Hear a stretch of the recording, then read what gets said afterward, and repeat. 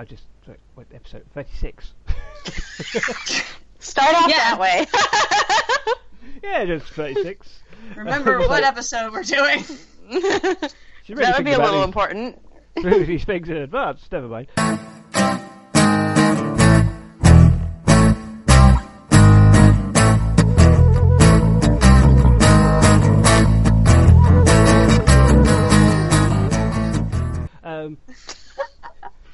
Well, hello there, and welcome to the AFA podcast, the official podcast of animationforadults.com. This is episode 36 of our podcast, and if you want to listen to previous episodes, you can find them on iTunes, Stitcher, podcast.com, and of course animationforadults.com. You can follow us on Tumblr, Twitter, Facebook, Pinterest, and keep up with everything on animationforadults.com. I am Chris, and I am joined, as always, by Rachel. Hello, Rachel. Hey, Chris. How's it going? Better. I apologize for missing out on last weekend, but I'm glad to be back. We missed you. But we put out an episode anyway. It was a good chat. It was a good one. Yeah. I always feel a bit bad when we put out one of the episodes that doesn't pass the Bechdel test. But hey, you know. But this week we are joined for the first time in a little while by Jill. Hi, Jill. Hey. How's it going? Good to have you back. It's good. It's good to be back. Yeah, awesome. Dan's not here this week, and Yvonne's not here, so it's just the three of us. But it's going to be awesome anyway, so here we are. We're going to have a good chat about April and the Extraordinary World in a bit. But before that, we're going to do our usual talking about the news and some stuff we've been watching and all that. But the first thing I want to mention is a bit of site news, and that is that we have launched a Patreon page for Animation for Adults for the podcast and for the website. If you don't know what that is, Patreon is a site where you can sign up to help your favourite creators, be they artists or writers or musicians or whatever, and you give a little like a subscription payment each month to help them out, and in exchange for that you get some little extra things, as well as just the warm fuzzy feeling of helping out a starving artist or whatever. So we've started our own Patreon because it'd be nice to thanks everybody. That sounds but it's true. It is so hungry, starving artist, so hungry. I mean, it's fun work, but it is work still, and we put in a lot of work. And it would be awesome if those of you who are able to can help. And in return, we are going to sort out some extras and stuff like bonus podcast material and stuff like that, and other things that we haven't thought about yet. We're interested in hearing from you, basically the kind of things that you might like to get as rewards, but also it's just going to help us produce more content and stuff. So yeah, we can go to more events and cover bigger topics and stuff like that. So just any kind of help we can get will help the site grow, and that basically we can just do more for folks who are really interested in animation and highlighting stuff that normally isn't talked about very much. So please help support. And we will obviously put the links to it in the show notes and everything.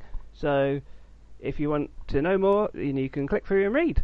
So come and support us on Patreon if you feel so inclined. Okay.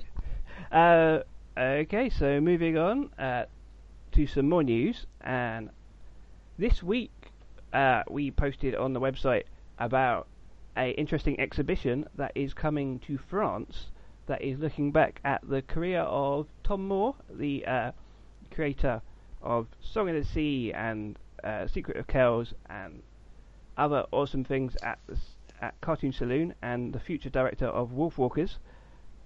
And it is a exhibition looking back at his work, and it's got loads of sketches and like in production images and stuff, and it looks very interesting.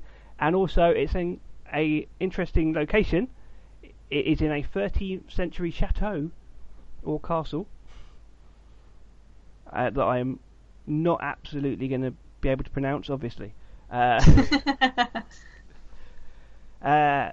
Chateau de la Honeyard, and it is located in Brittany. And it is opening on April the 30th, when it's going to be opened by Tom Moore himself, and it will be open until June the 30th, and then it will return for a little encore between October 20th and the 31st. And the tickets are €5.50 with concessions at €3.50. So if you happen to be going to France or live in France and you love animation and the work of Tom Moore, then this looks like worth checking out. Yes. Sorry, I'm just trying to figure out what I wanted to say. I wish I could go, really, because me too.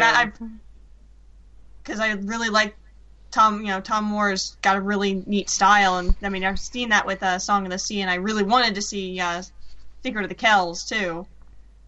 But I'm looking forward to Wolfwalker, so just being able to see like all the different storyboards and just stuff about that he's worked on, other than those big films, would be really cool.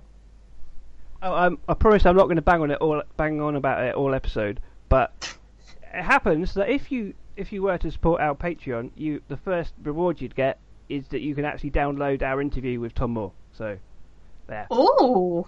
So there you go. So if you want to hear our interview with Tom Moore from last summer, then you know where to go. Plug over. But yeah, there was like an interesting exhibition in Ireland as well earlier in the year, Cartoon Saloon one. So, but this one is specifically Tom Moore only. The other one, I think it might have actually been relating more to Song of the Sea particularly. But oh yeah, I believe I remember that. That was just like mainly Song of the Sea stuff, but now this is just more like comprehensive stuff that Tom Moore has worked on. Yeah, and kind of exhibition. There was also a really interesting exhibition I think it was in San Francisco as well. That was the art of Song of the Sea and Secret of Kells, I think. Man. San Francisco, my second home. I wish I could have been there to see it. Well, I say that because I spent a good portion of a very long summer in San Francisco doing for an internship after I got out of college, and I became convinced that if I could pick anywhere where I wanted to live, it would be in San Francisco. So, like I said, if you're in the area, hey, maybe you're going to the Annecy Film Festival. Oh no, actually. Will it still be open? I'm just thinking, will it still be open? I'm trying to remember when Annecy actually is. I think it's June. I think it's June. So yeah. So that would actually work. I don't actually know where Annecy is in relation to Brittany. It might be. France is a pretty big country, so yeah. I might be talking out my arse here, and it might be ridiculously far away from it, but. You could do a tour of animation events of France. I don't know. Why not? Hey, if you got the time and money, why not? Mm-hmm. Okay. And speaking of exhibitions, there were a couple that you've noticed, Jill, in your area, I believe. Yeah. Yes. There's two that I've become aware of. There's one going on right now at Cal State Fullerton, celebrating 25 years of Nickelodeon animation. Essentially primarily focuses on the Nicktoons of the 90s. So you got Ren and Stimpy, Doug, Hey Arnold, all of those. All the classics. All the classics that you know and love. It's running through May 22nd. Now, I don't know if there's any admission fee to get in. I'm sure there's a parking fee because it is on a university campus, and they love to charge for parking. But the exhibit does contain storyboards, animation cells, goes through what it's like to produce a 22-minute long episode, and apparently there's a statue of SpongeBob made out of the approximate number of pencils they go through to create a 22-minute episode. That I need to see. Yeah, so I know I'm definitely going to try and get out there to check it out myself. but it's definitely worth anyone who enjoyed Nicktoons or wants a look into what it means to produce an animated show to check it out for themselves and see the memorabilia, because it's a rare opportunity to go and see. So in July, there's an exhibit coming from Guillermo del Toro of his own personal collection of items that inspire him and his films.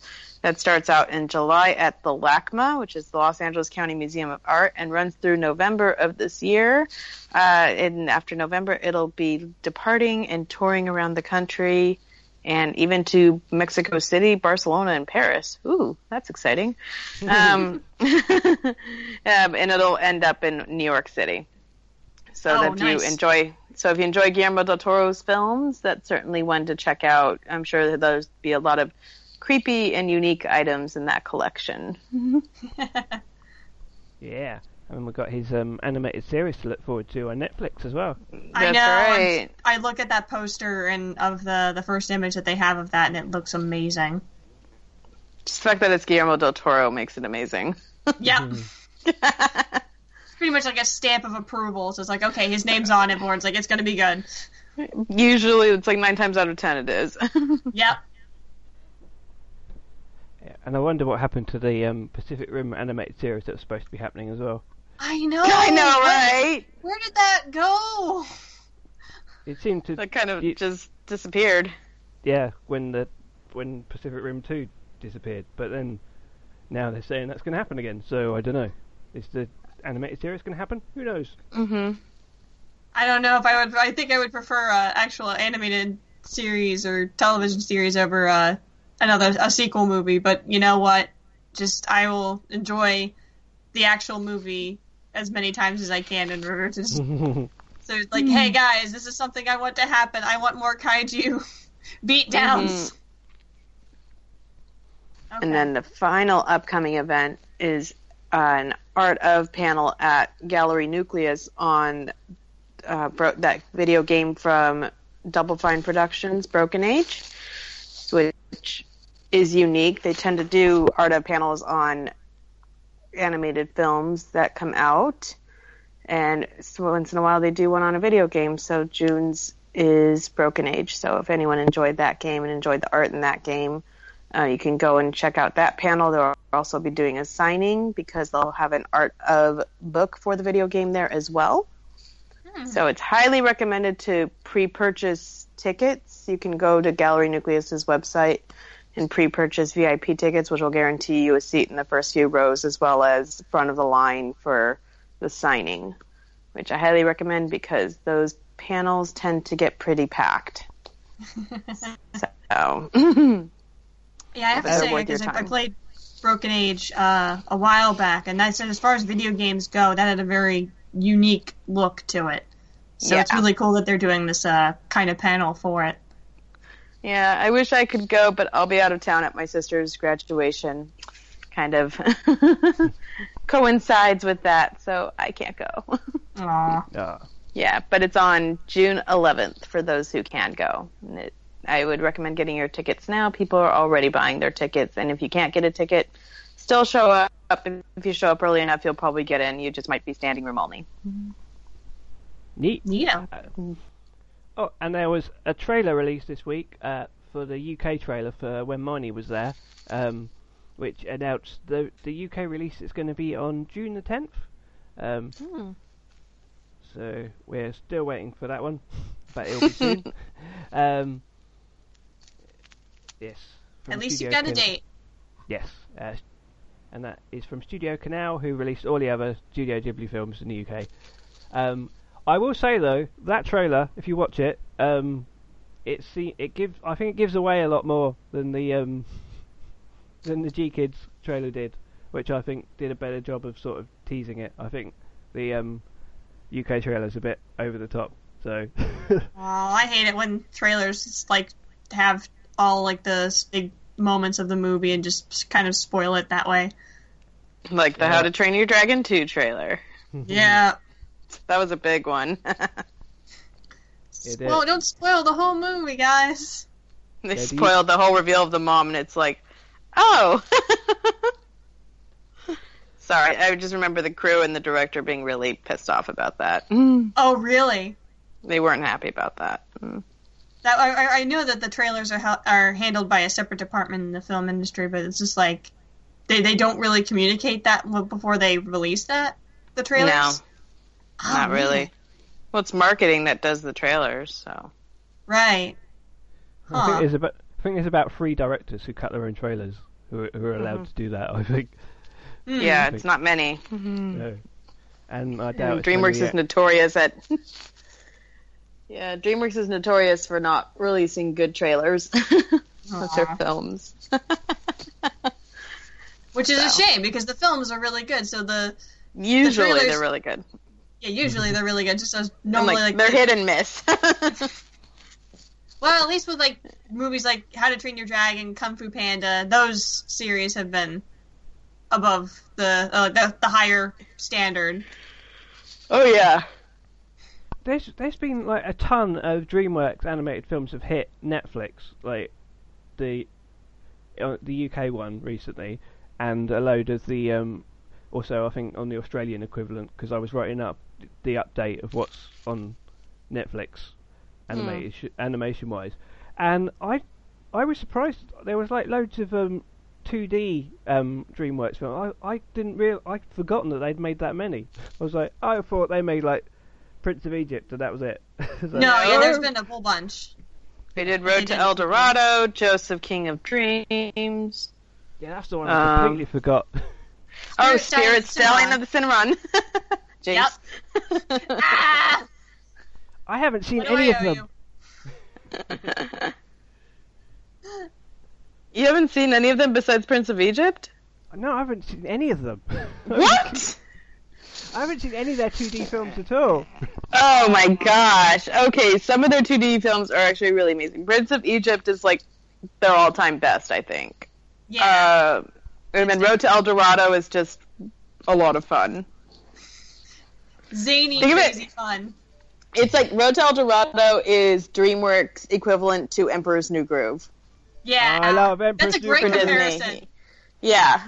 It's basically that it's their Emperor's New Groove, except DreamWorks did it first, I'm pretty sure. Yeah. So. Well, yeah. You need to go watch those on Netflix. Now that they're on there. Mm-hmm. Yeah. Well, I also need to rewatch Kung Fu Panda 2, because that's on there. And I think I've only seen it once. Yeah, you need to watch that like a million times like I have. That's one of my all-time favorites. Hear, hear. Mm-hmm. Okay, also this week, there was a little animated short came out online to promote the forthcoming Nintendo Wii U game, Star Fox. Star Fox Zero is the game, and the short is called Star Fox: The Battle Begins. And it is a little 14-minute short that was produced with a bunch of different Japanese studios. Production IG was involved somehow. I knew it! As was Witch Studio, who do Attack on Titan, and also I think the company that actually did the CG are called Orange. And yeah, it was a little CG short thing about Star Fox, basically. Basically, a crash course of Star Fox. Mm-hmm. Star Fox always just makes me think of the old cartoon Bucky O'Hare. Oh my gosh! I do remember that, but I think I was out of those two. I think I was exposed to Star Fox first because my brother had a Super Nintendo, and that was one of the games that he would always play on the Super Nintendo. And then when the N64 came out, one of the first games that they pushed when they released that system was Star Fox 64, which both my brother and I fell in love with, and we played constantly. With the Rumble Pack, also, the thing that they would stick in the controller, and basically when you would get hit or fire something or a big explosion would happen, the controller would vibrate in your hand, and we were just like, oh, this is so amazing! It's so like actually being there! So as a Star Fox fan, what did you think of the short? It was very well done. At first it was really hard to pin down exactly where in the timeline it was in terms of the whole Star Fox story, but regardless of that, it was really, really well done. I like the way they did the characterization for each of the main members of the crew, Fox, Falco, Slippy, and Peppy. And the sequence where they were flying in the R-Wings, the dog fighting was also really well done. It was basically like if Star Fox was a movie, I could see it looking like that. And being done that way and enjoying it very much. So this short was a real treat. Isn't it generally accepted that Slippy is rubbish though? Everyone hates Slippy. I actually am in the group that actually does not hate Slippy, believe it or not. I mean, yes, he is the younger and more immature and you have to constantly go save him kind of character.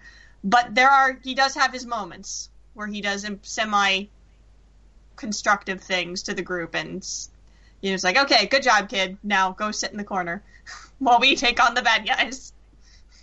I actually wrote an article once that was sort of out of character for me because I don't normally write sort of snarky, negative sort of articles, but I did once write the most obnoxious Nintendo characters list. And it had Slippy on it, and it had Tingle from the Zelda games. Oh God! And the Wii Fit board from Wii Fit, who basically tries to be nice to you, but it's oh yeah, you're still in relatively good condition. It's like what? Backhand. There's a backhanded compliment if there ever was one. And of course Diddy Kong, and I discovered apparently a lot of people like Diddy Kong. I was like, who knew? Everyone knows Diddy Kong's rubbish, right? No. Not as entertaining as Donkey Kong himself, but still passable character. Maybe it's just because he annoys me on Mario Kart every time I see him. Like, okay, well, maybe that's a fair reason to not like him. Okay. Damn you, Diddy.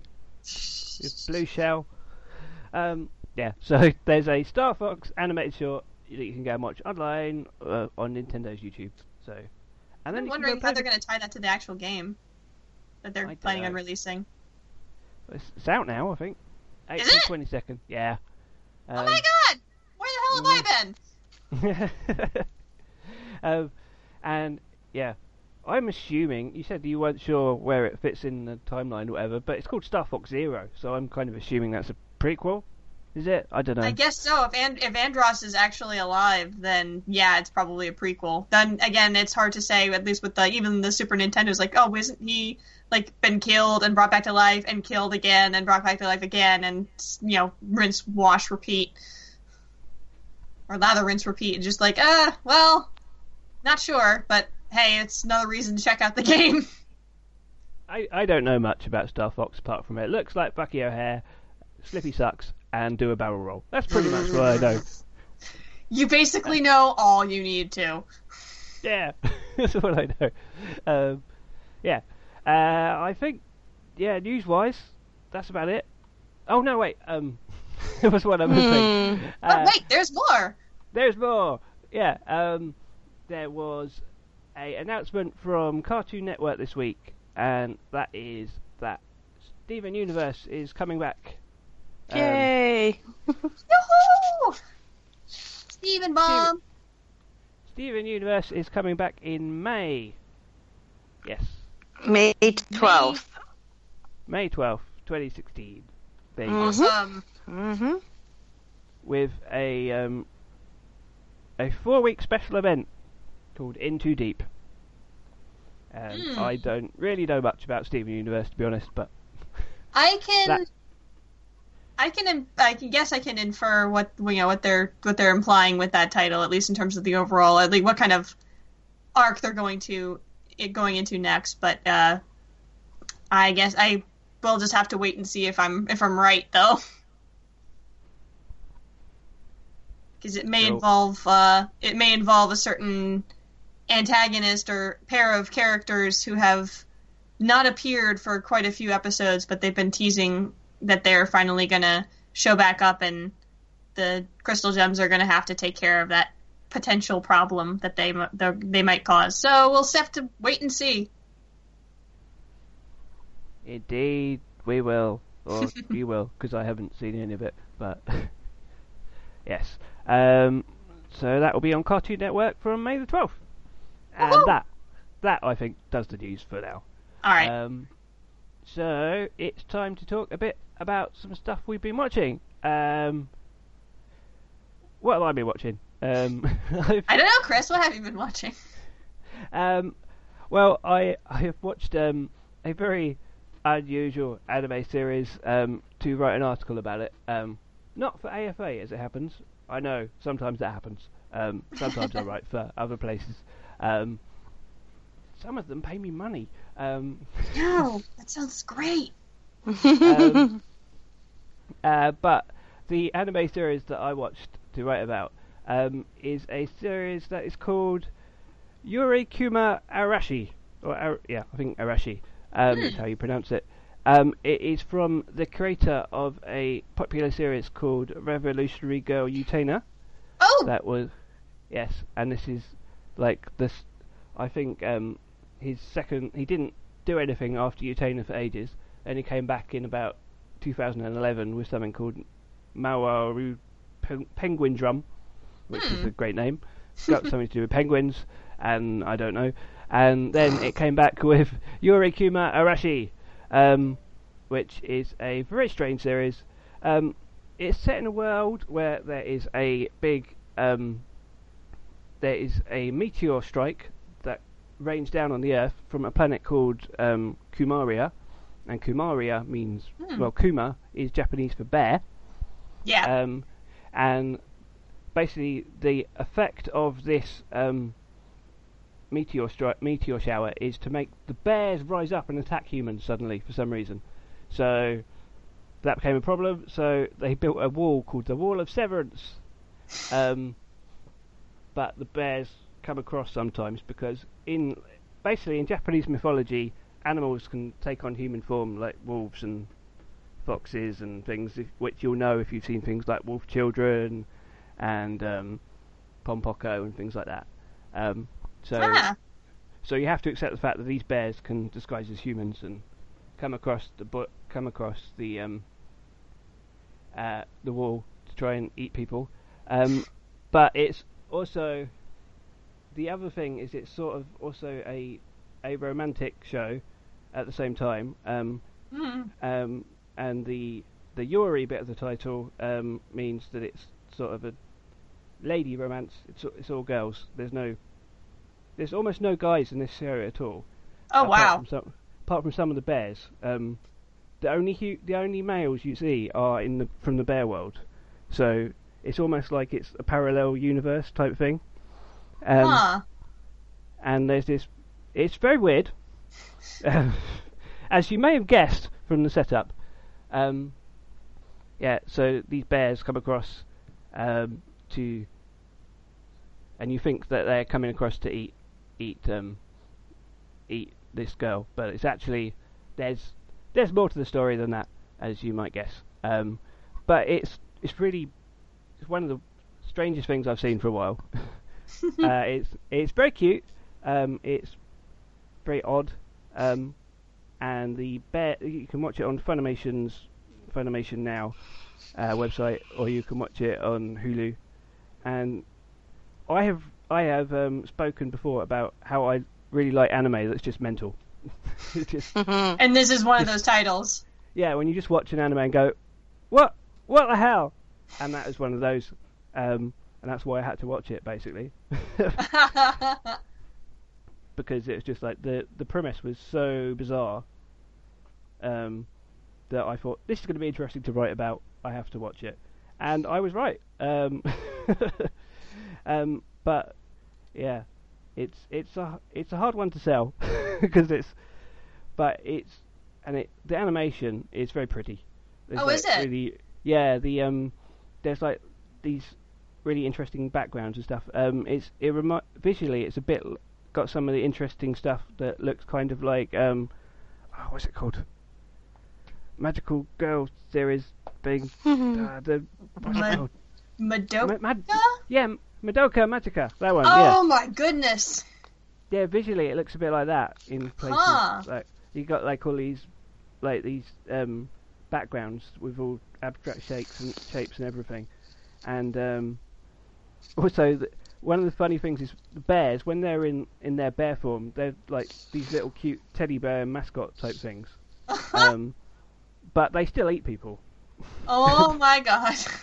So you got to go, oh no, scary bears, and you look at the bear and you're like, that's not a scary bear, that's a cute bear.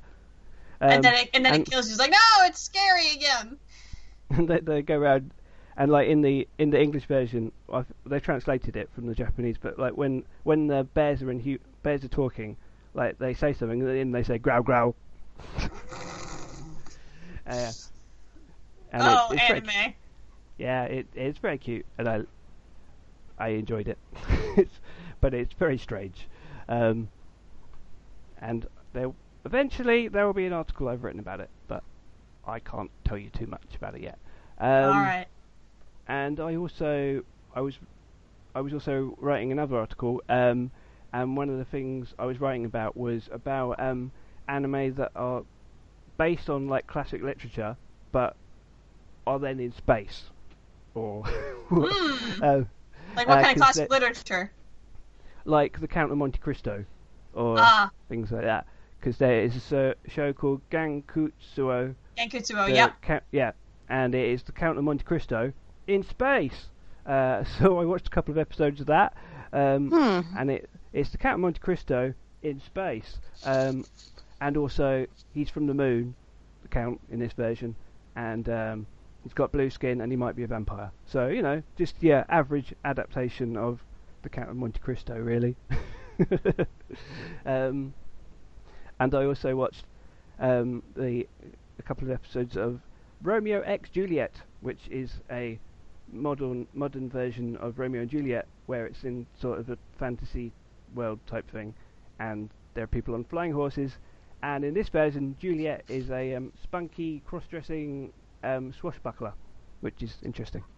So, I think that's about all I've been watching this week. Because it took quite a while to watch that series. So those are both very. I wouldn't say they're long series, but they're standard anime length. So that's a lot of episodes to get through. Well, I didn't watch all of Gankutsuo because I was just watching it for research, really. But so that's what I've been watching. Rachel. I haven't been watching too much. I mean, I think most of what I've been watching this week have been just catching up on animated television shows that I've been trying to keep up with, like the Teenage Mutant Ninja Turtles, and there was another one that I've been meaning to check out for a while, but I hadn't really had the time to get into it. But I finally had some time this week to see if it was any good. The new Transformers animated show called Robots in Disguise. Oh right. And that's been that. They've already, I believe, they've already have a season under their belt, and they were already in the process of airing their second season. It's kind of the different premiere dates for the UK and the US. I think the UK is ahead on the airings because I think they actually finished the second season of the show, whereas the US is still like barely just getting started with the second season. But it's. This show is interesting because I'm not entirely sure what it's trying to do, because they're trying to pass it off as like a sequel to the animated show that they had for Transformers beforehand, like a couple years ago, Transformers Prime, which was pretty darn good, if I recall. And so this was supposed to be kind of like a sequel series with Bumblebee as the main character, since Optimus is kind of out of the picture for the most part, and so they're having him as the new team leader. He finds himself on Earth again with the ragtag team of Autobots and one Decepticon turned Autobot, and basically trying to track down a whole bunch of Decepticon criminals that crash landed on Earth, and basically trying to round them all up. which is it was a really neat premise, and that's what drew me into it in the first place. And the animation, while different from what Prime did, is still, different. That there was more of a lighthearted kind of tone to the show as well, which I admit I had mixed feelings about before, but it was, the more episodes I watched, the more I was getting into it. But there are still some aspects of it that they were able to do in Transformers Prime that I felt that they could have also done in this show, but I don't know, for some reason or another, they just didn't do it, or they didn't really act on it, and which is, I'm kind of hoping maybe when I see more episodes of at least the season 2 finale, maybe that'll change around, but it's, I don't know, I've got very mixed feelings toward it. I mean, I love Transformers, and I always will, but I'm not entirely sure where they're trying to take their animated series in this case. Like, are they trying to, get more people take more inspiration from the Michael Bay films? Are they kind of do their own thing? It's hard to say, really. I hope they're not taking inspiration from the Michael Bay films. Well, that's one of the things that, at least in Transformers Prime, that a lot of people kind of were originally turned off by it, because both Optimus's design and Optimus, Bumblebee, and even Megatron's design, they were very much in the vein of the Michael Bay films. Like, if you look at Megatron's design, like, it's you look at his face, it's like, oh my gosh, it's just like an animated version of his look from the live action films, and it's just like, not entirely sure. But here's what turned it around, though. Even though it was the movie style design for Megatron,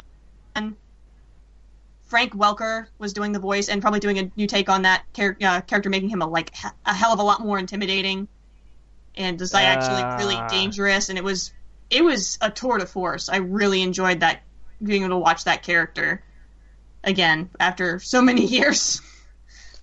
Nice. I think I got it mixed up. I think I saw Transformers Robots in Disguise, and I think I was thinking it was that they did like one show for like little kids, really little kids. The rescue bot thing. Yeah, I think I got it mixed up with that. I think the rescue bot things for the more kid friendly Transformers show that's been going on. That's been going on since, actually, I believe, since Prime was going on. So they had Transformers Prime, the rescue bots, and then once Prime ended, then Robots in Disguise started airing. So they have at least, they have a more teenager age range Transformers show, and then a little kid Transformers show. So they're trying to catch as many kids, many different ages of kids for these shows as they can, I guess. I don't know. Trying to get everybody. Yeah. Yeah. And then other than that, and like I said, I was trying to catch up with Teenage Mutant Ninja Turtles and gearing up for the finale for season 3, which is, I have to say, watching the season, I was a little hesitant because it was taking place entirely in outer space, but I don't know. Like, I've been really enjoying a lot of the episodes that they've been doing and the character interactions, especially with the new introduction of a character for this season, the Fugitoid, Professor Honeycutt, who is he's been in a multitude of different Teenage Mutant Ninja Turtles media, but in this show he's being voiced by David Tennant. Oh. So it's kind of perfect casting, if you will. He's been doing quite a lot of voice acting, hasn't he? Yes, he has. Yes. Must be something he likes getting into, I guess. It's gotta be. He voices Snot Loud's dad on that Dragon series on Netflix, Race to the Edge. Oh, right. I'd forgotten about that. Yeah. I mean, it's funny because he only had 3 lines in the first How to Train Your Dragon movie, and then he returned to voice the same character in the series. That's cool, because you don't normally have that happen. Nope. So it's pretty funny. Mm-hmm. Just throwing that out there. I think, yeah, he's got to enjoy it. Mm-hmm. Yeah, and other than that, I think that's just Teenage Mutant Ninja Turtles and Transformers. Very, very merchandise-heavy cartoons. I know, but a lot of them are tied to nostalgia, so I can't quite help myself. So Sorry. Oh, you poor thing. Something that I know was in the episode that never was, we talked about, was the Phoenix Wright anime. Yes. Did you watch any more of that? I did watch the very next episode, because I remember when we did that the last time we talked about this, I had watched the first 2. I've now seen the first 3 episodes, and I don't know if I think maybe another one came out relatively recently. I haven't seen yet, but I most certainly will when I get the chance. And it's I have to say, I'm really enjoying how they're kind of slightly regurgitating the plot of the first game, or at least in terms of the first 2 cases so far. But they're doing it in a good way. The music is spot on from the game with really brilliant orchestration. And I even like the way they're playing out like the different events of the case and just, taking advantage of the fact that this is an anime and not a video game. Kind of, and showing like what would this scene from the game look like if it was an anime, and pretty much getting it spot on. Objection! Yeah, those 2. I just wanted to say that. Take that! Yeah. Awesome. So, that's everything for now? Yep, I think that's pretty much it. Jill? Yeah? Have you been watching anything interesting lately? Well, I checked out the Powerpuff Girls reboot, and unfortunately it's gone the way of Teen Titans Go. No! Yes. Say it ain't so. Yes, they make a lot of meme references. It focuses more on the girls, like, home and school life rather than going out and fighting baddies and stuff, and it's done away completely with the original formula. So it's kind of sad. It's not what I was expecting it to be at all, and it reminded me a lot of what they did with Teen Titans Go. So it's kind of tragic. The last thing is we need is another show trying to imitate that show. Ugh.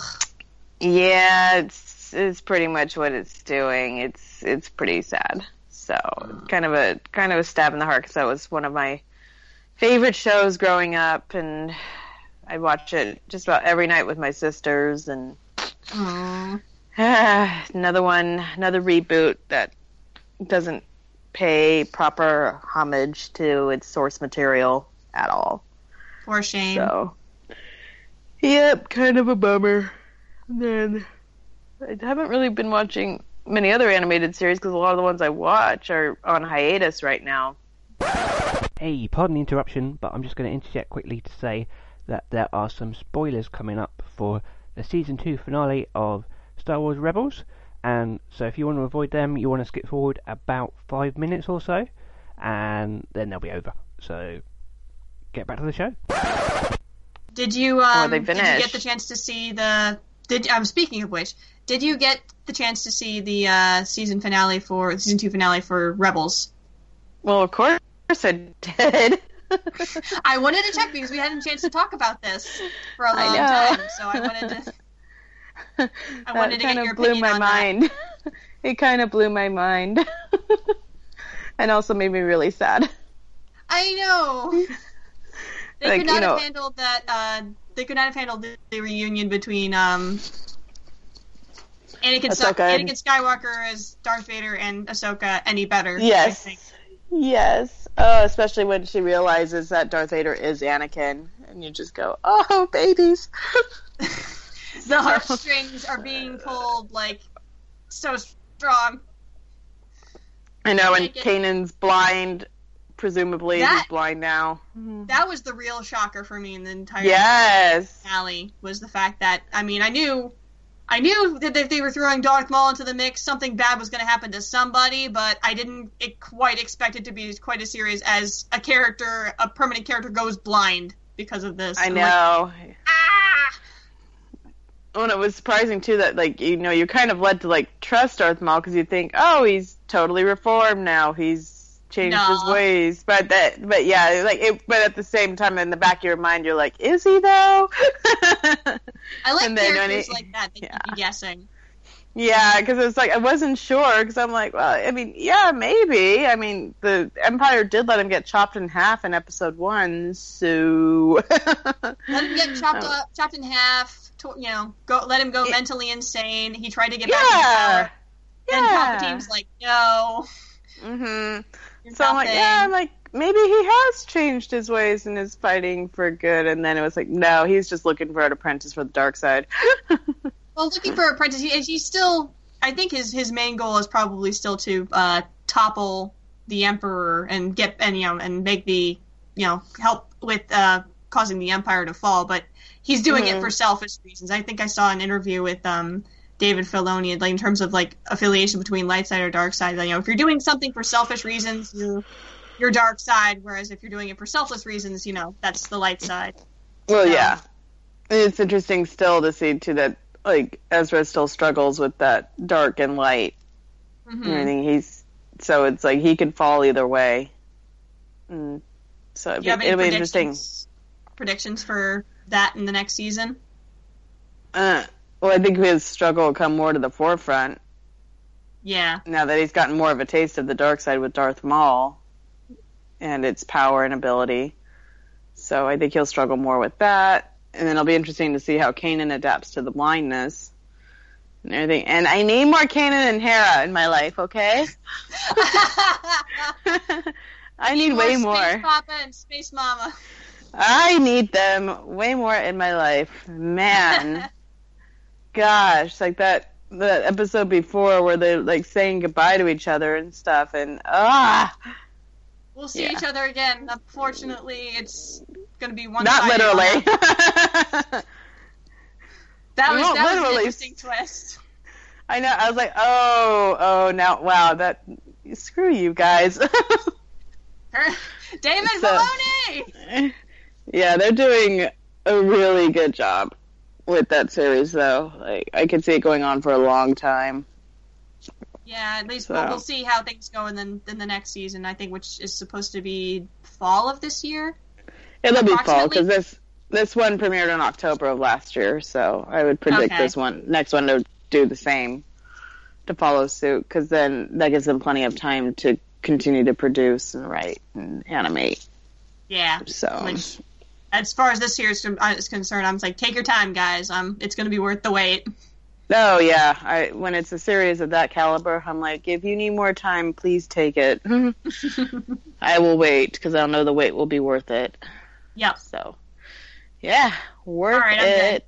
Me too. All the Rebels questions that I had for you. So, we want to talk about our main topic? Or is there anything else that you wanted to mention, Jill? Nope, because like I said, pretty much everything I watch right now is on hiatus, unfortunately, so kind of a bummer. Yeah. Yeah, I'm like, please come back soon. So, yeah, like Miraculous Ladybug, Wander Over Yonder. Yeah, I know Wander Over Yonder is going to be ending soon, isn't it? It's ending. There's a petition out there to get it extended because even the crew doesn't want to end it. It's Disney that's ending it. But yeah, once Disney's made up their mind, it's pretty difficult to get them to change it. I think the only time that fans were able to actually get Disney to add more episodes to a show was Kim Possible, because that was supposed to end after season 3, and it got a 4th season. And it got a 4th season because of fan demand. So, who knows? Maybe if the voices are loud enough, Wander will get another season, but I highly doubt it. Fingers crossed. Yeah, we have other checking out a few episodes of that, and it was really entertaining. It's fantastic, because it's just endlessly happy, and then this second season introduced a new villain, and she's really fantastic in the fact that she does the destruction purely because she enjoys it. Yeah, I actually saw a video of her doing her little song bit in one of the episodes. There's a musical episode. Song. Yeah, there's a musical episode called My Fair Haiti. And basically it surrounds Hater wanting to tell Dominator, who's the female villain, that he really likes her and he wants to take her out and everything. And she basically laughs in his face because she's not interested in that at all. All she cares about is dominating and being the best villain she can be. She finds the idea of Hader liking her and wanting to take her out on a date extremely laughable, which is it's terrible so sad for Hader. Because you see his face and he's all like, heartbroken. It's really sad. He's so sad and everything. Oh, yeah, that was, I think, one of their best episodes to date. That whole musical episode is pretty impressive. It was good animation too. Oh yeah, and then that song "I'm the Bad Guy." Yeah, Very or she's catchy. the bad. Yeah, super catchy and super well done. So yeah, if you haven't checked out Wander Over Yonder, it's not too late yet, but it's getting there. Watch it, support it. Please. It deserves more episodes. It's a gem. But Craig McCracken's doing another series for Disney, so I believe. So Oh, really? yes. Huh. Well, then it's highly unlikely then there'll be more episodes. Yes, I would say If so. he's already moved on. Yeah, if he's already moved on and the rest of the crew have moved on, it's done. It's done. But then never say never. I mean, we are getting that Hey Arnold movie 10 years later, so... And a revival of Samurai Jack, so there is such a thing as revivals for cartoons. Yep, So so As long as they're done right. so all you've got to do is wait 10 years and there'll be Wander Over Yonder movie, maybe. Yay! I can watch it with my kids in my 30s. Yeah! So, just have to be super patient. I mean, I was patient with Hey Arnold, and I'm getting rewarded next year, so... You mean the 10 years is long. The two No, it's been 12 years. Yeah, it's been 12 years, and it'll be 13 when it finally premieres next year. Holy frick. Sorry. It's a long time. Boggles my mind. Okay.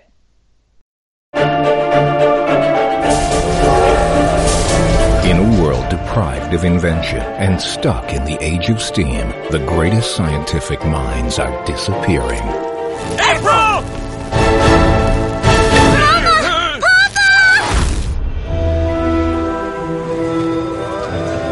I'd really love to dance. Cats don't dance, and they don't talk. You should find a new friend. What are you doing here? I'm Julius. You lost your parents, right? I can help if you want. And don't get any ideas. There'll be no more exchanging saliva.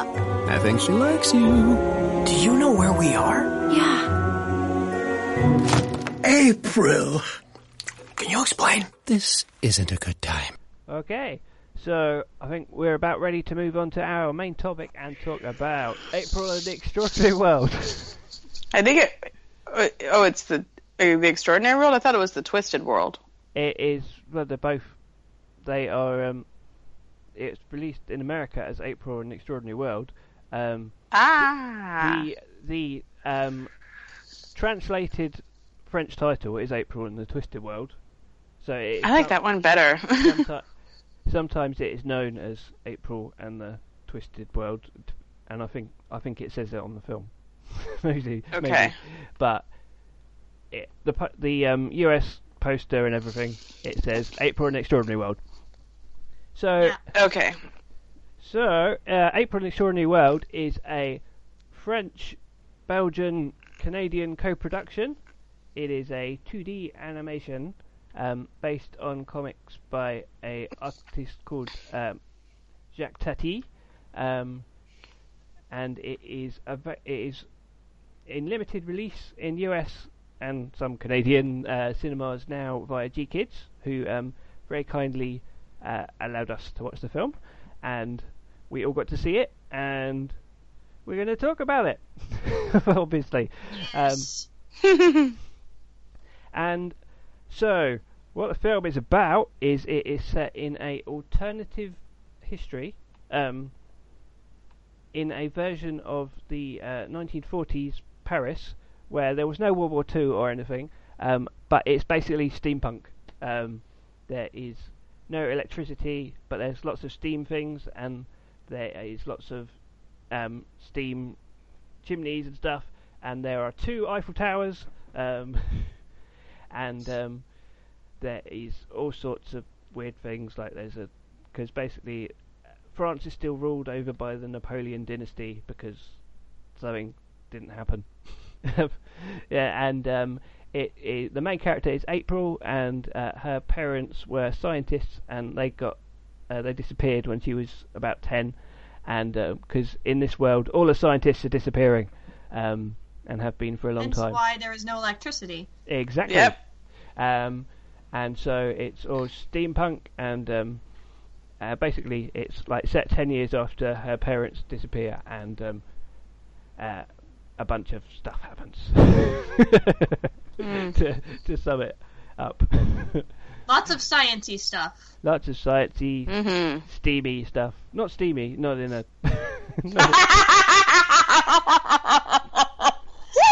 Not in that way, no. No, I know it's French, but... Not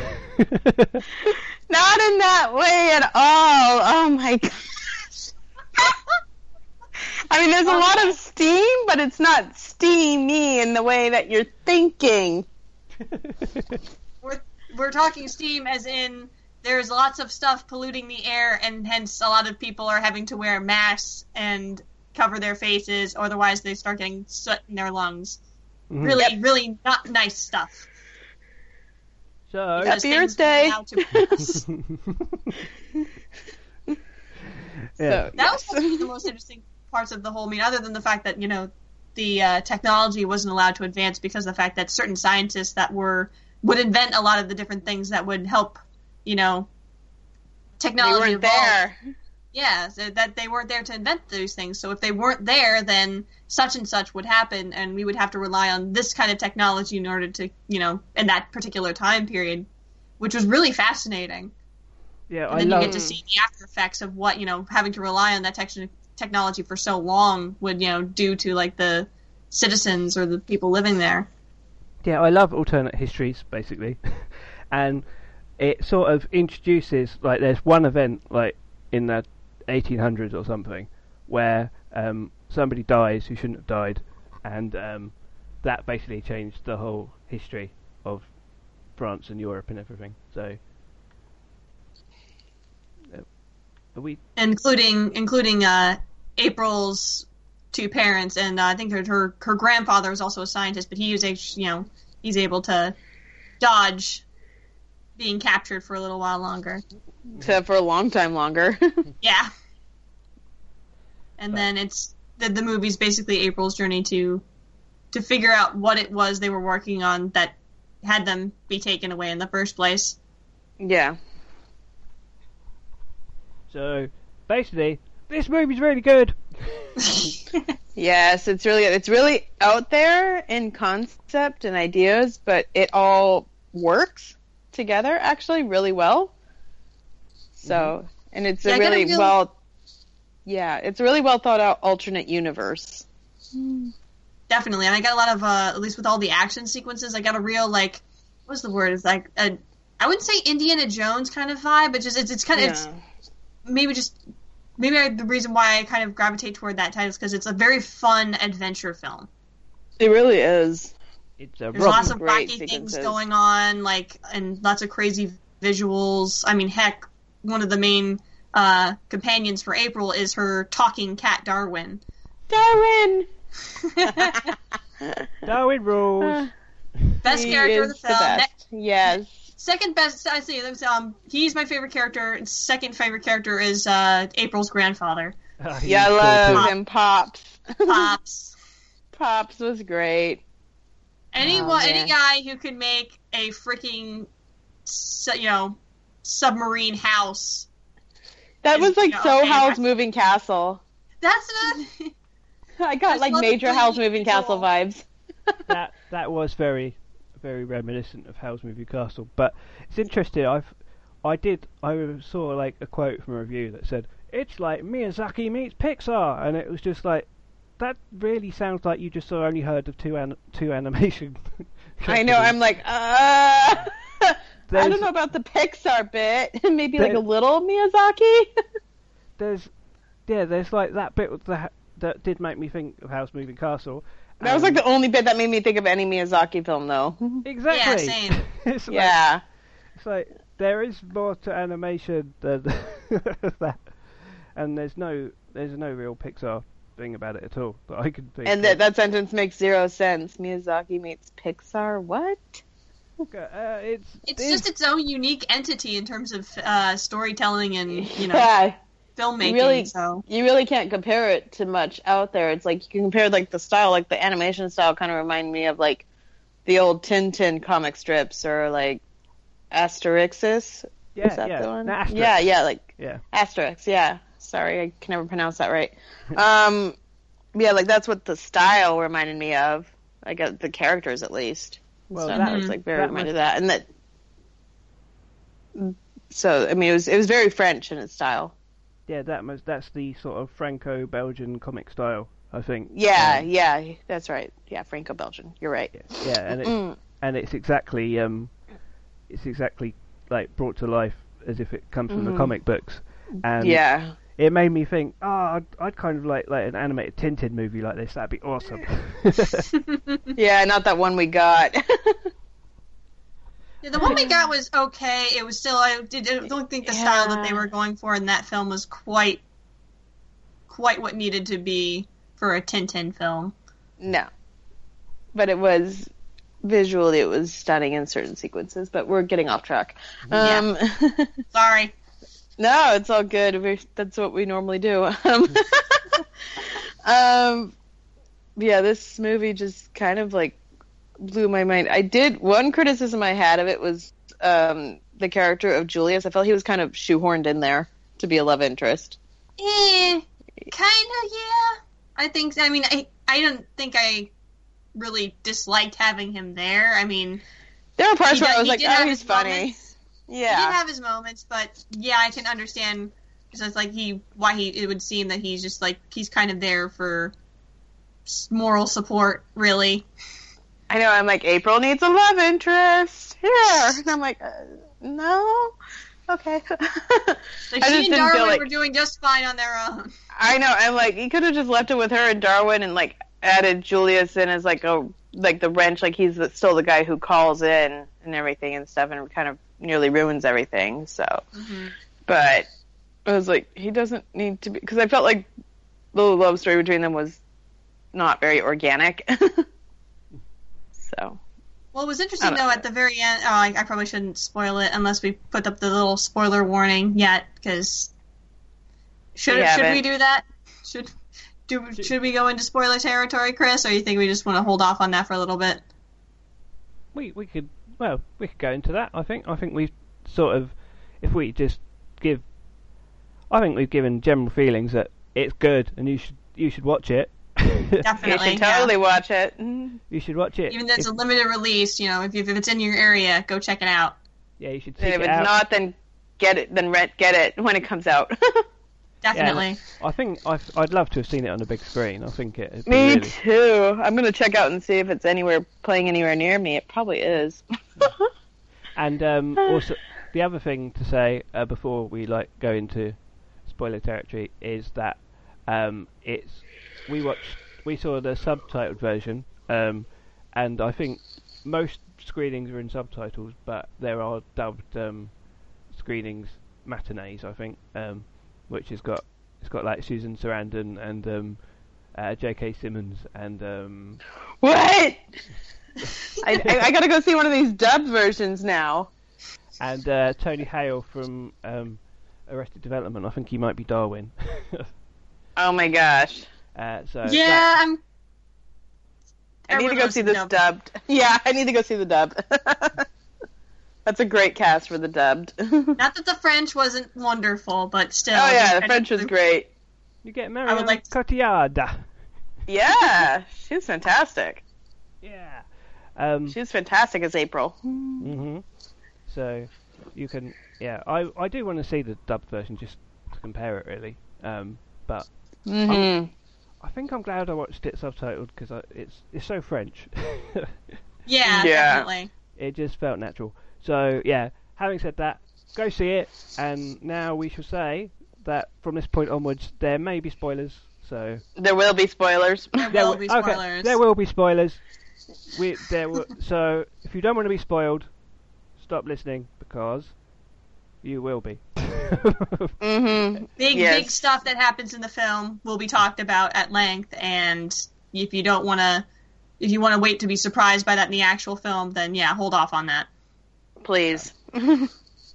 So having said that, Rachel? Having said that, it was just an interesting comparison. I mean, it wasn't like a very important in the grand scheme of the movie, I don't think, but it was nice at least when the whole thing with, Julius and April kind of resolved itself, and it was obvious that they were gonna start a romantic relationship. There was a neat comparison between those two at the end with April's own mother and father. With everything that happened between those two, it didn't look like there was going to be any resolution there. Nope. Between those two characters. So it was interesting. You have one couple getting together, and then you have another couple looking like they were going to stay apart. Which was an interesting comparison, or at least a parallel. Mm-hmm. I thought that was a good parallel in the end and stuff. And then I kind of liked how they kind of summarized up what happened afterwards with, like, the little news briefs on the TV and everything, like jumping 10 years every so often and stuff. So that was pretty clever, and everything in Julius and April's home. So we'd have to go more into, like, the other stuff before we, like, talk about what happened with that, though. Or else it wouldn't make sense to anyone listening. And I thought the opening was pretty, like, it was pretty violent and shocking. Yeah, I mean, I was like, oh my god! The movie literally starts with an explosion, which results in the murder of 3 people. Just like, oh goodness. One of whom is the Emperor of France. Yeah. In disguise. Yeah. So. I thought that was kind of wild. And then after that, and after those 3 deaths, it basically kind of jumps ahead a few more years, or like quite a few years. And 70 years. Yeah, and then explaining how those 3 deaths basically resulted in the way the world was evolving the way it was, and the way we see later in the film. And the motivations for for April, at least mostly her family. And what they're trying to work toward. And why Darwin can talk. Yes. So it was one of those invincibility serums that wasn't quite right. They tested on him. I loved that he could talk. And it seemed like he also kind of like was more of a mentor figure for April growing up, because I think he mentions at one point that he was actually tutoring her. He was tutoring her in different subjects and everything, so kind of that wise cat kind of deal. So it must have made him smarter, or he was already very smart. Well, cats are pretty intelligent on their own, so I think it's probably that the serum that they made for him was probably like, maybe gave him a bit more of like a, human like cognizance, or also the ability to actually, speak. That must have been quite a shock. Yeah. It's like, we get our little girl a babysitter. No, we'll just have the cat look after her. There we go. That works. But yeah, it was pretty intense chase scene and everything, and then ending with that cable car, and like the cable car just being completely blown up. Yes, that was really like just all those people getting shocked by lightning, and supposedly at least some of them looked like they clearly died. Yeah. And you think her parents have died too. Yeah. That was really intense. And then I was really expecting, at least at one point, the police officer, the detective who was basically pursuing the family in the opening sequence, and then he appears like in bits and pieces throughout the later parts of the movie. I really thought he was going to have more involvement in the story overall, but I don't know. I guess for all the characters that we already had on screen, it was kind of for the best that he just he was there and then he was gone. He was more for comedic relief, I felt. Yeah, he was like a bumbling sort of... Yeah. Inspector. Yeah, Inspector Clouseau type. Yeah, he wasn't very good. Though. Yes. More angry than Inspector Clouseau, but no, he's definitely fit that archetype. Yeah, for sure.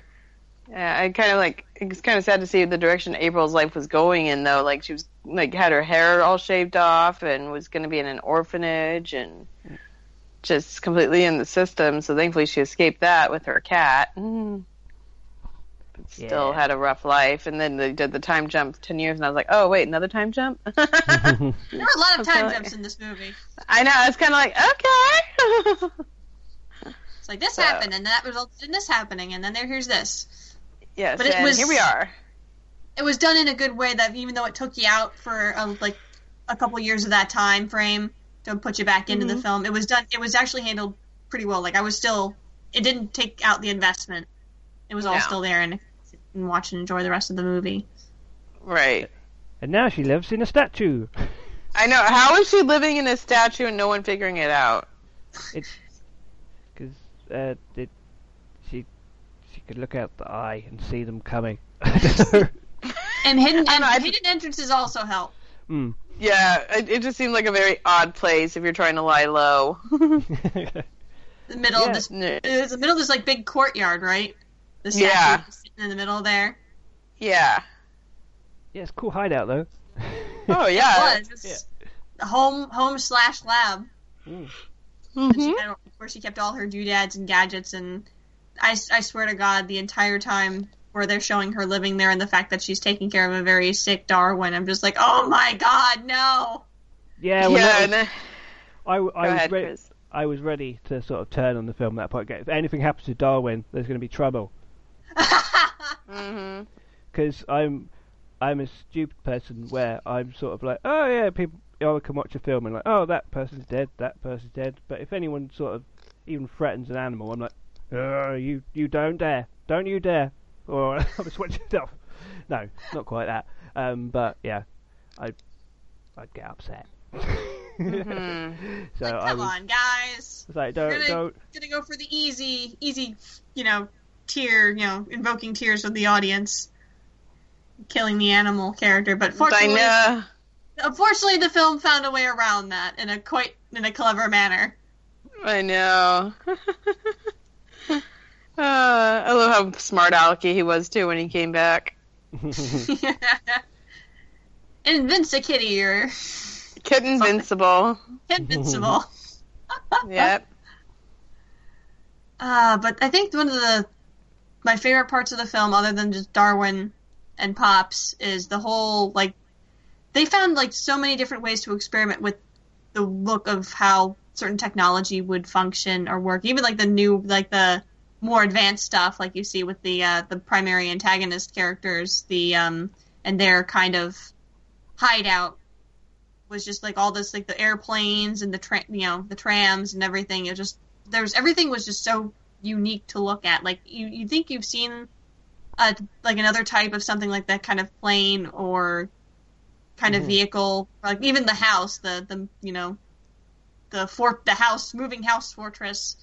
You feel like you've seen stuff like that with Howl's Moving Castle or some kind of semi steampunk kind of style, but it's still got its own unique logic or science to it, which is really fascinating. Mm-hmm. That kind of was one of the big reasons I kept watching the film, so I just wanted to see what else they were going to show off next. I love the whole sort of there being a big cable car, literally from the Eiffel Towers. Yeah, then there are two Eiffel Towers. They're like the Eiffel Towers are a station to travel between Paris and Berlin, and it's like, oh, that's novel.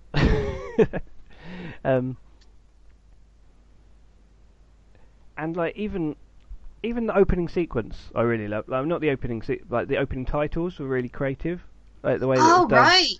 Yeah. Mm-hmm. It was with having all the different names in the books as titles. Oh yeah. Mm-hmm. That was cool. I generally find that if you're watching a film and even the credits impress you, you're like, that's a good. Mm-hmm. This is going to be good. It reminded me of something when I was watching it. I remembered this live action French film I'd seen. That was kind of like a. I think it was more set in sort of early 1900s or something, but it had a female main character who was sort of kind of like a female Indiana Jones, James Bond sort of all rolled into one sort of adventurer, and it had like had random elements like a T-Rex running around Paris and things like that. Whoa, hey! And it was called The Adventures of Adele Blanc. I think it might even be called The Extraordinary Adventures of Adele Blanc Sec or something. And then I looked it up, and I think it's a Luc Besson film, or he produced it at least. And I looked it up, and it was based on a comic by the same guy. So I was like, oh, that explains it. Oh my goodness, that's really neat. So, if you so like kind of that, similar elements to it. And also, if they did an animated film based on that, that would also be awesome. What did you guys think of the antagonists for the film? Which one? Well, I guess the overall group is you have the two lizards that were shown that had been given that serum, like in the very early part when the Emperor of France died. But I guess the real antagonistic one of the two is the male one. I forget what his name was. But Rodrigo. Rodrigo. Mm-hmm. And what did you think of the whole? I thought it was like you knew something was going to go down because he was definitely like he was becoming seduced by this power that he wielded and everything. Even though they were supposed to be this pacifist group and everything, and Shamin held very true to that and everything. Even though like their ultimate goals weren't ideal and stuff, at least like she never wanted to resort to violence, and she was able to hold him back until he had that serum in his hand and everything. And then he was like, oh, wait, nope, screw the original plan. I can live forever. I can live forever now. Kids, you got to decide, mommy or daddy. Yeah, that was interesting how they had basically, you had those two, and we kind of knew who they were because they showed them in the beginning, but then you get to see more and more of their operations. Like, oh no, there's like, they've reproduced. They have multiple kids. It's like, and as they're acting as their foot soldiers, which was a really interesting idea. I liked when the mom mixed up the number of that one tadpole and stuff, and the kid was like, "I'm 132, not." Oh yeah. I was like, "Mom, I forgot my name." Yeah, so they don't have names; they just have numbers. Because there's just that many of them. Well, it's like you almost wonder too. They just reproduce just to have foot soldiers and stuff.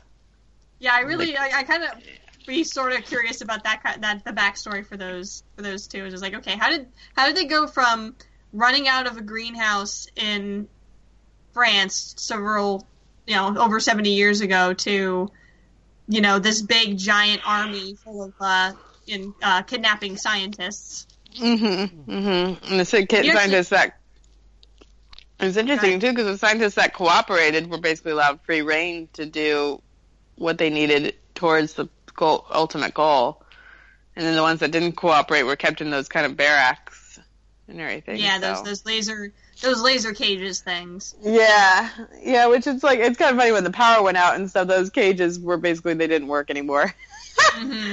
And like no one thought of a backup for this. I thought you were supposed to be super intelligent lizards, thinking things through. And you have all these other scientists. You'd think that they would have a backup, but nope. No, there's no backup on that. But yeah, I thought it was interesting. Just the whole, like, you could tell Rodrigo definitely was falling more into the power and stuff and, like, being seduced by it, whereas Shamin was able to keep a clear head and everything and continue to wanting to be a pacifist. Yeah, I think that was the whole, like, in terms of these two antagonistic characters, that basically that was the dynamic between them. Like, they were obviously, they have babies, so they were lovers at one point, but watching that kind of relationship fall out, kind of similar to how April's parents kind of fell out from each other. Well, yeah, because Annette agreed with the ideas of the project and stuff, whereas Paul did not. Yeah. And so, yeah, and he knew it was bad what they were doing, so he didn't want to do it. So, but yeah, moving backwards, I think my favorite sequence was the attack on the house. Oh, and yeah. everything, and it being transformed into like this walking, moving like fortress. Yeah, And basically so cool. taking said fortress to try and find her grandpa, who had been just recently been captured. I thought what cracked me up was after like the house transformed and stuff, and then the Pops comes on the recording and gives them like the orientation to the house. This is how you use a house fortress. Yeah, and the rest can be found in this manual, and like spits out a manual. I don't know. I just thought it was a pretty good comedic moment and all that action and everything.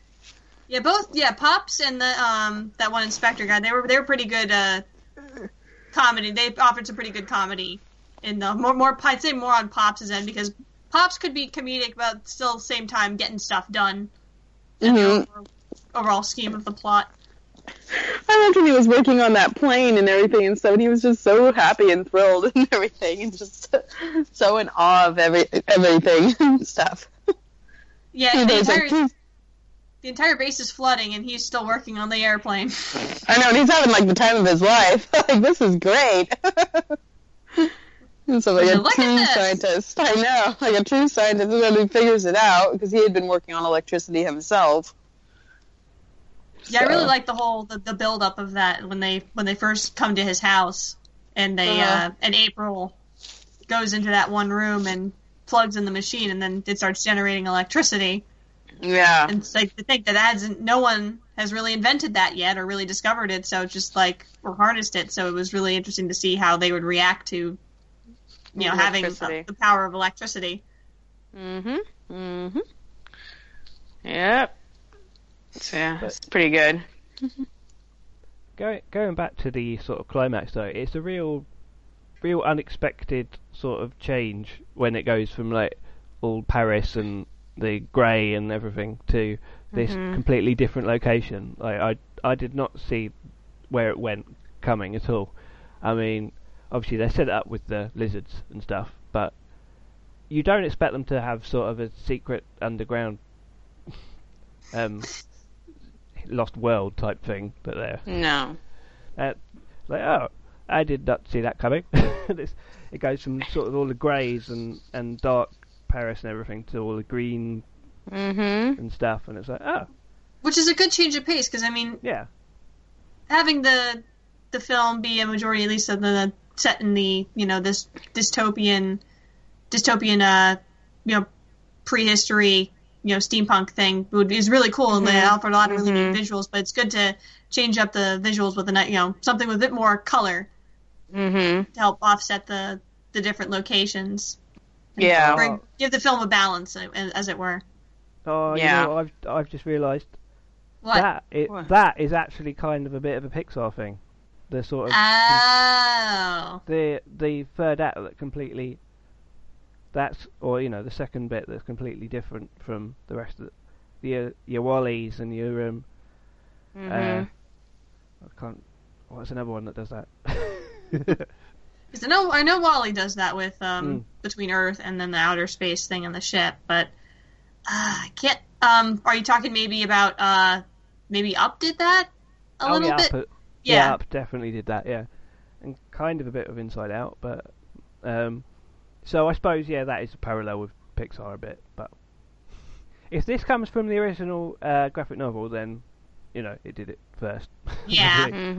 I'm just trying to think of what else we wanted to talk about this one, because there's so many different aspects, and we've covered a lot already in terms of just the visual style, and then the different different parts of the plot, and the relationship between the characters is, Jill, I think you mentioned earlier something about the way they handled the ending, and they kept jumping ahead with showing how on the news report. No, yeah, because they keep jumping ahead, like to show how technology has progressed now that the scientists are back and everything, and how they finally get to the moon in 2001. Yeah, that's how behind we were. And then, like Darwin, in the end, he had basically essentially gone into the rocket in order to ensure that it blew up at a reasonable distance and everything. And you see him on the moon and everything with all that vegetation that come out of the rocket, and he's like, "It's me."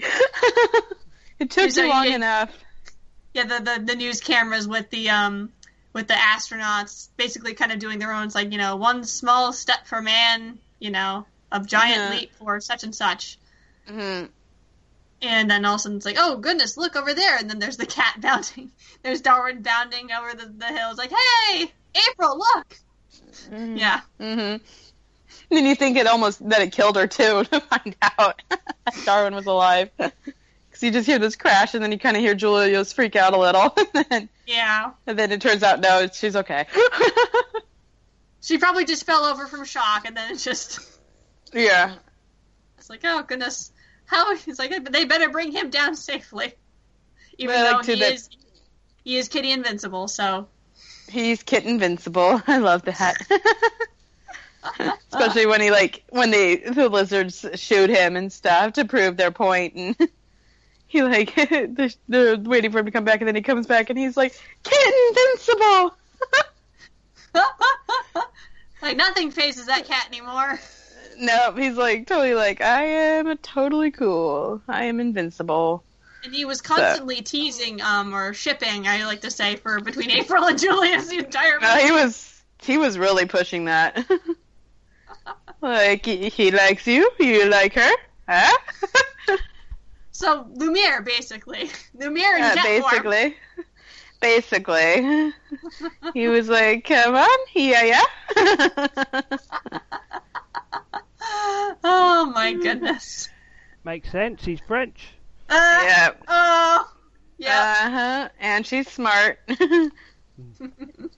She's always got her nose in a book. What did you think of the twist that they had with the serum? Because at first we didn't think that it was the serum that April made. We thought that had done nothing, and it was just something I think it was the serum that her parents had made was put in that glass ball that she had. Well, I think it made sense that the opposite. Well, the serum in the glass ball, it made sense that it wouldn't work, because if it had worked, then her parents would have engineered it already, a long time ago.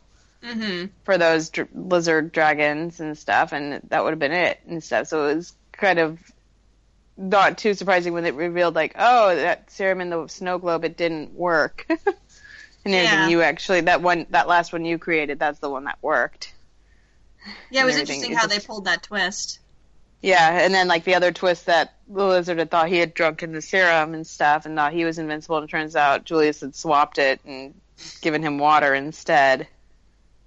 And so I thought that was pretty clever. Yeah, see, Julius actually did something relatively important to the plot. Well, no, that didn't, muck everything up. He actually ended up saving everyone, pretty much. Yep, which I thought was cool. Yep, me too. So I was like, sweet. Okay, you have my respect now. Didn't really before, but now you do. Yeah, I wasn't expecting, at least for, oh god, why can I never remember the lizard's name? The main bad guy. I keep Rodrigo, I'm sorry. I wasn't expecting him to get killed off quite so quickly. But I was expecting a big epic battle between him and someone. Him and someone like April or maybe Julie. I don't know. And maybe Shameen would wake up. I don't know.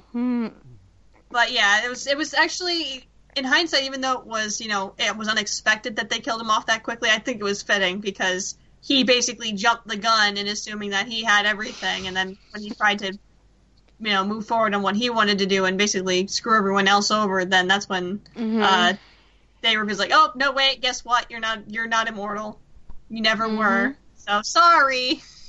Yep. And he's like, that was pretty good. Yep.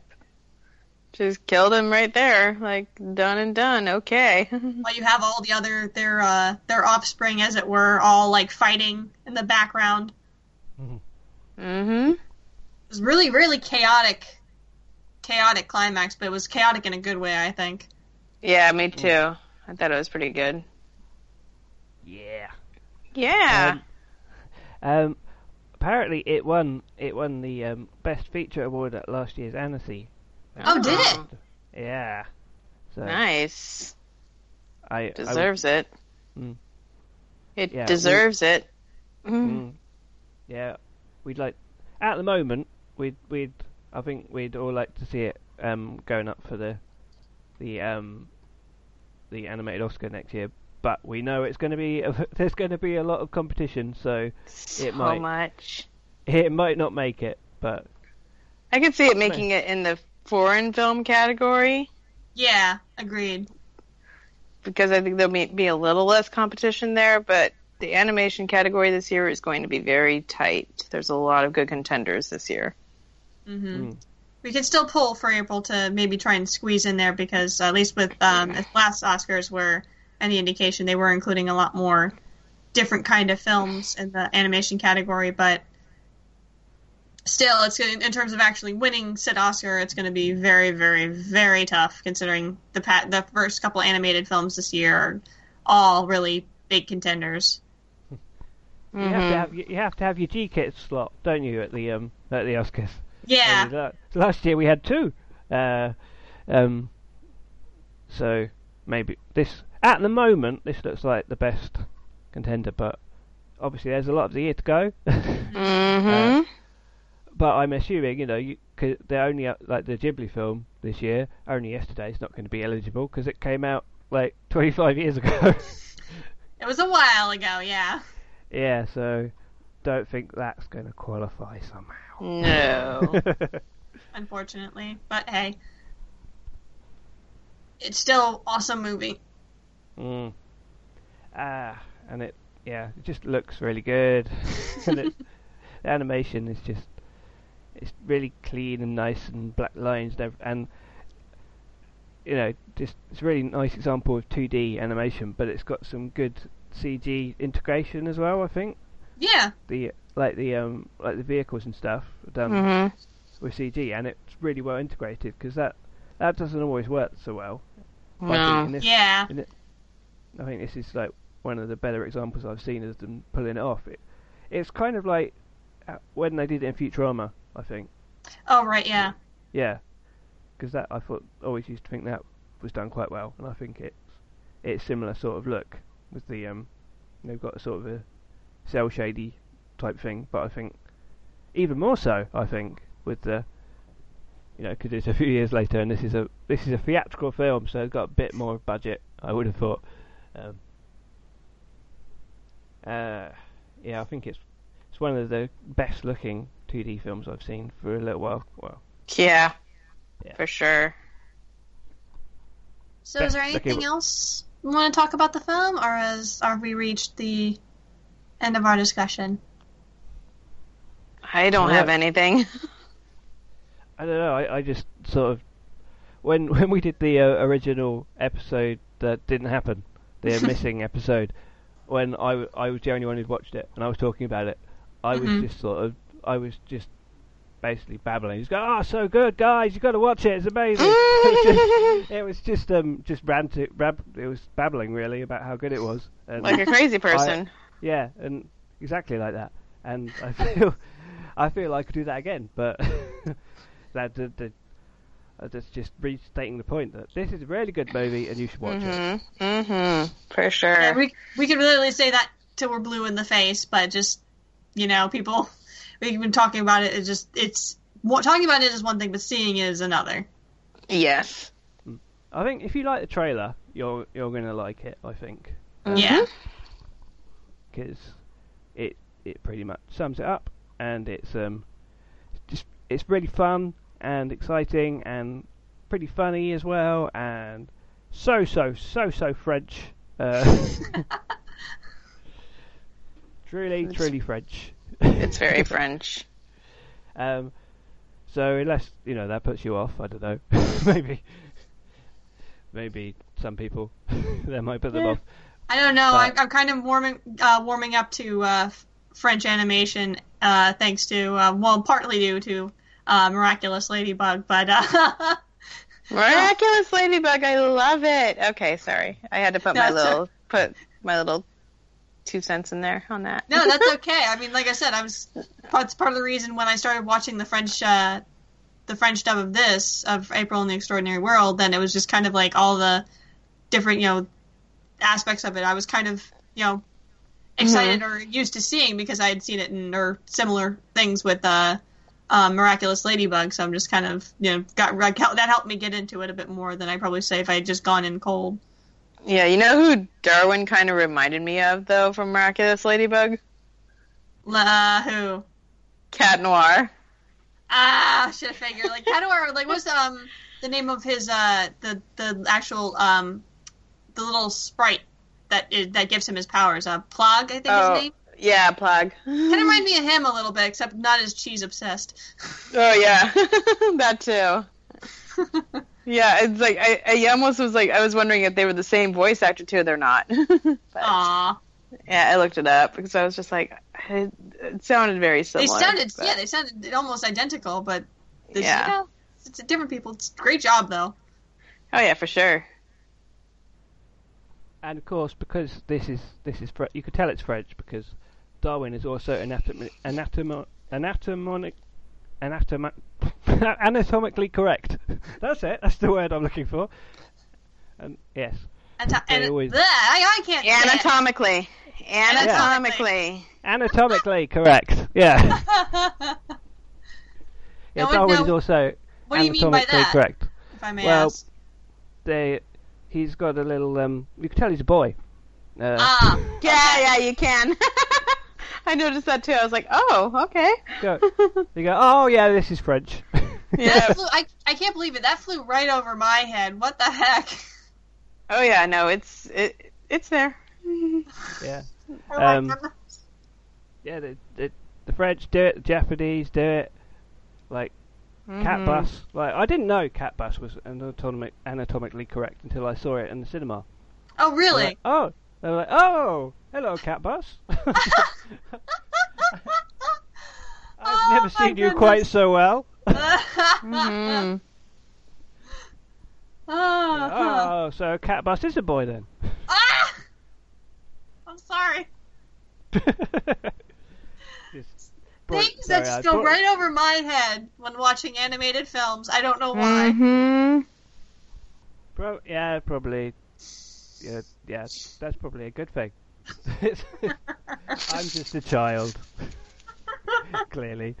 Yes. It's very good. All right. It's very good. It's very good. It is. It really is. It's a really good film. I think I've said that quite a lot. Yeah, I think we've all said it quite a lot because, like you said, right after you first saw this movie, it's just like, it's good, guys, it's good, it's good, it's good. Mm-hmm. It's true. It is. So yeah, we'd like to see it do well, and it's great to see G-Kids doing films like this as well. And there's actually there's quite a lot of stuff, French stuff, animation coming out this year. Phantom Boy is another one that. Oh right. Joe reviewed on the site, and he really loved that. And that sounds quite interesting. It's from the makers of A Cat in Paris, which is also interesting. And there's this other one called Long Way North that's coming out later in the year. I don't think I saw a trailer for that. No, I haven't seen the trailer. I heard about it at Annecy last year, I think. Mm-hmm. Not that I was at Annecy. When I was writing up about Annecy, I think I wrote up about it.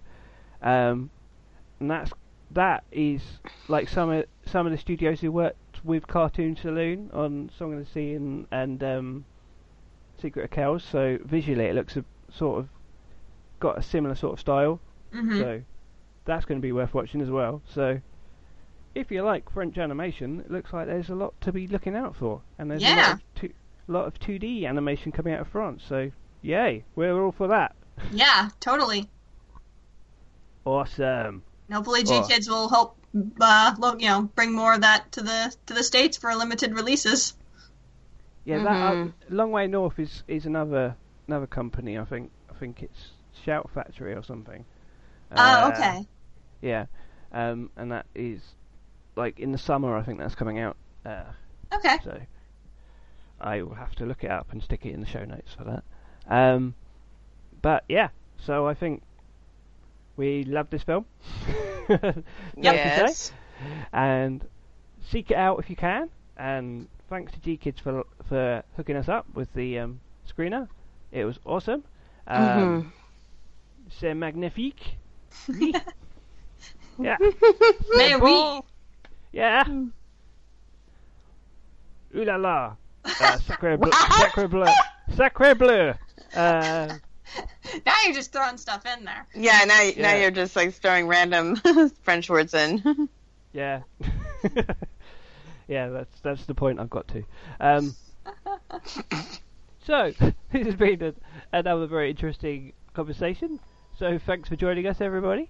You can keep up with everything that we have been doing over on animationforadults.com. You can follow us on Facebook and Twitter and Tumblr and Pinterest. And you can back us on Patreon if you are very awesome and kind, and we will give you lots of extras and early access to podcasts and give you a shout out on the podcast and all sorts of things. So check that out, follow the links and find out more. I think we've plugged that enough. And you can follow the site at AFA Blog. You can follow me personally at Mr. Christor on Twitter. And Rachel, where can we find you? You can follow me on Twitter at Fail2Ninja. And Jill? You can follow me on Twitter at ShieldMaiden and on Tumblr at ShieldMaiden5678. Awesome. And it's been great to have you back, Jill. It's been great to be back. Woohoo. I missed this. Yeah, we missed you. Aww. One day we will have the full lineup. We still haven't had the full lineup? No. We've just been narrowly missing it. Like every gosh. We gotta get that sometime. Every time, like one person. Maybe we'll do it before the year anniversary. Maybe we'll do it before the 100th episode, if that will be the 100th episode. Hey, who knows? That's the 100th episode. It'll be like these episodes are like the Marvel movies, and then like that episode can be the Avengers. Yeah, there you go. Yeah. Or it could be a Patreon reward. Hey. It could be a Patreon reward. Your reward is everyone's on the podcast. That's not a bad idea. Yeah, that could be the top one. Since it's so hard to do. Apparently so. Awesome. So we will catch you very soon for lots more animation chat with whoever. We don't know what the lineup's going to be. Who knows? Wait and see. It's a surprise every time. But we will catch you very soon. Thanks for joining us. Good night, everybody. All right, take care. Bye.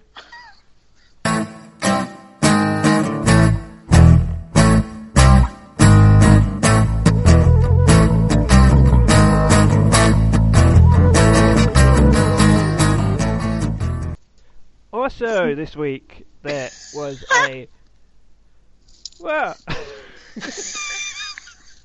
How do we just go off?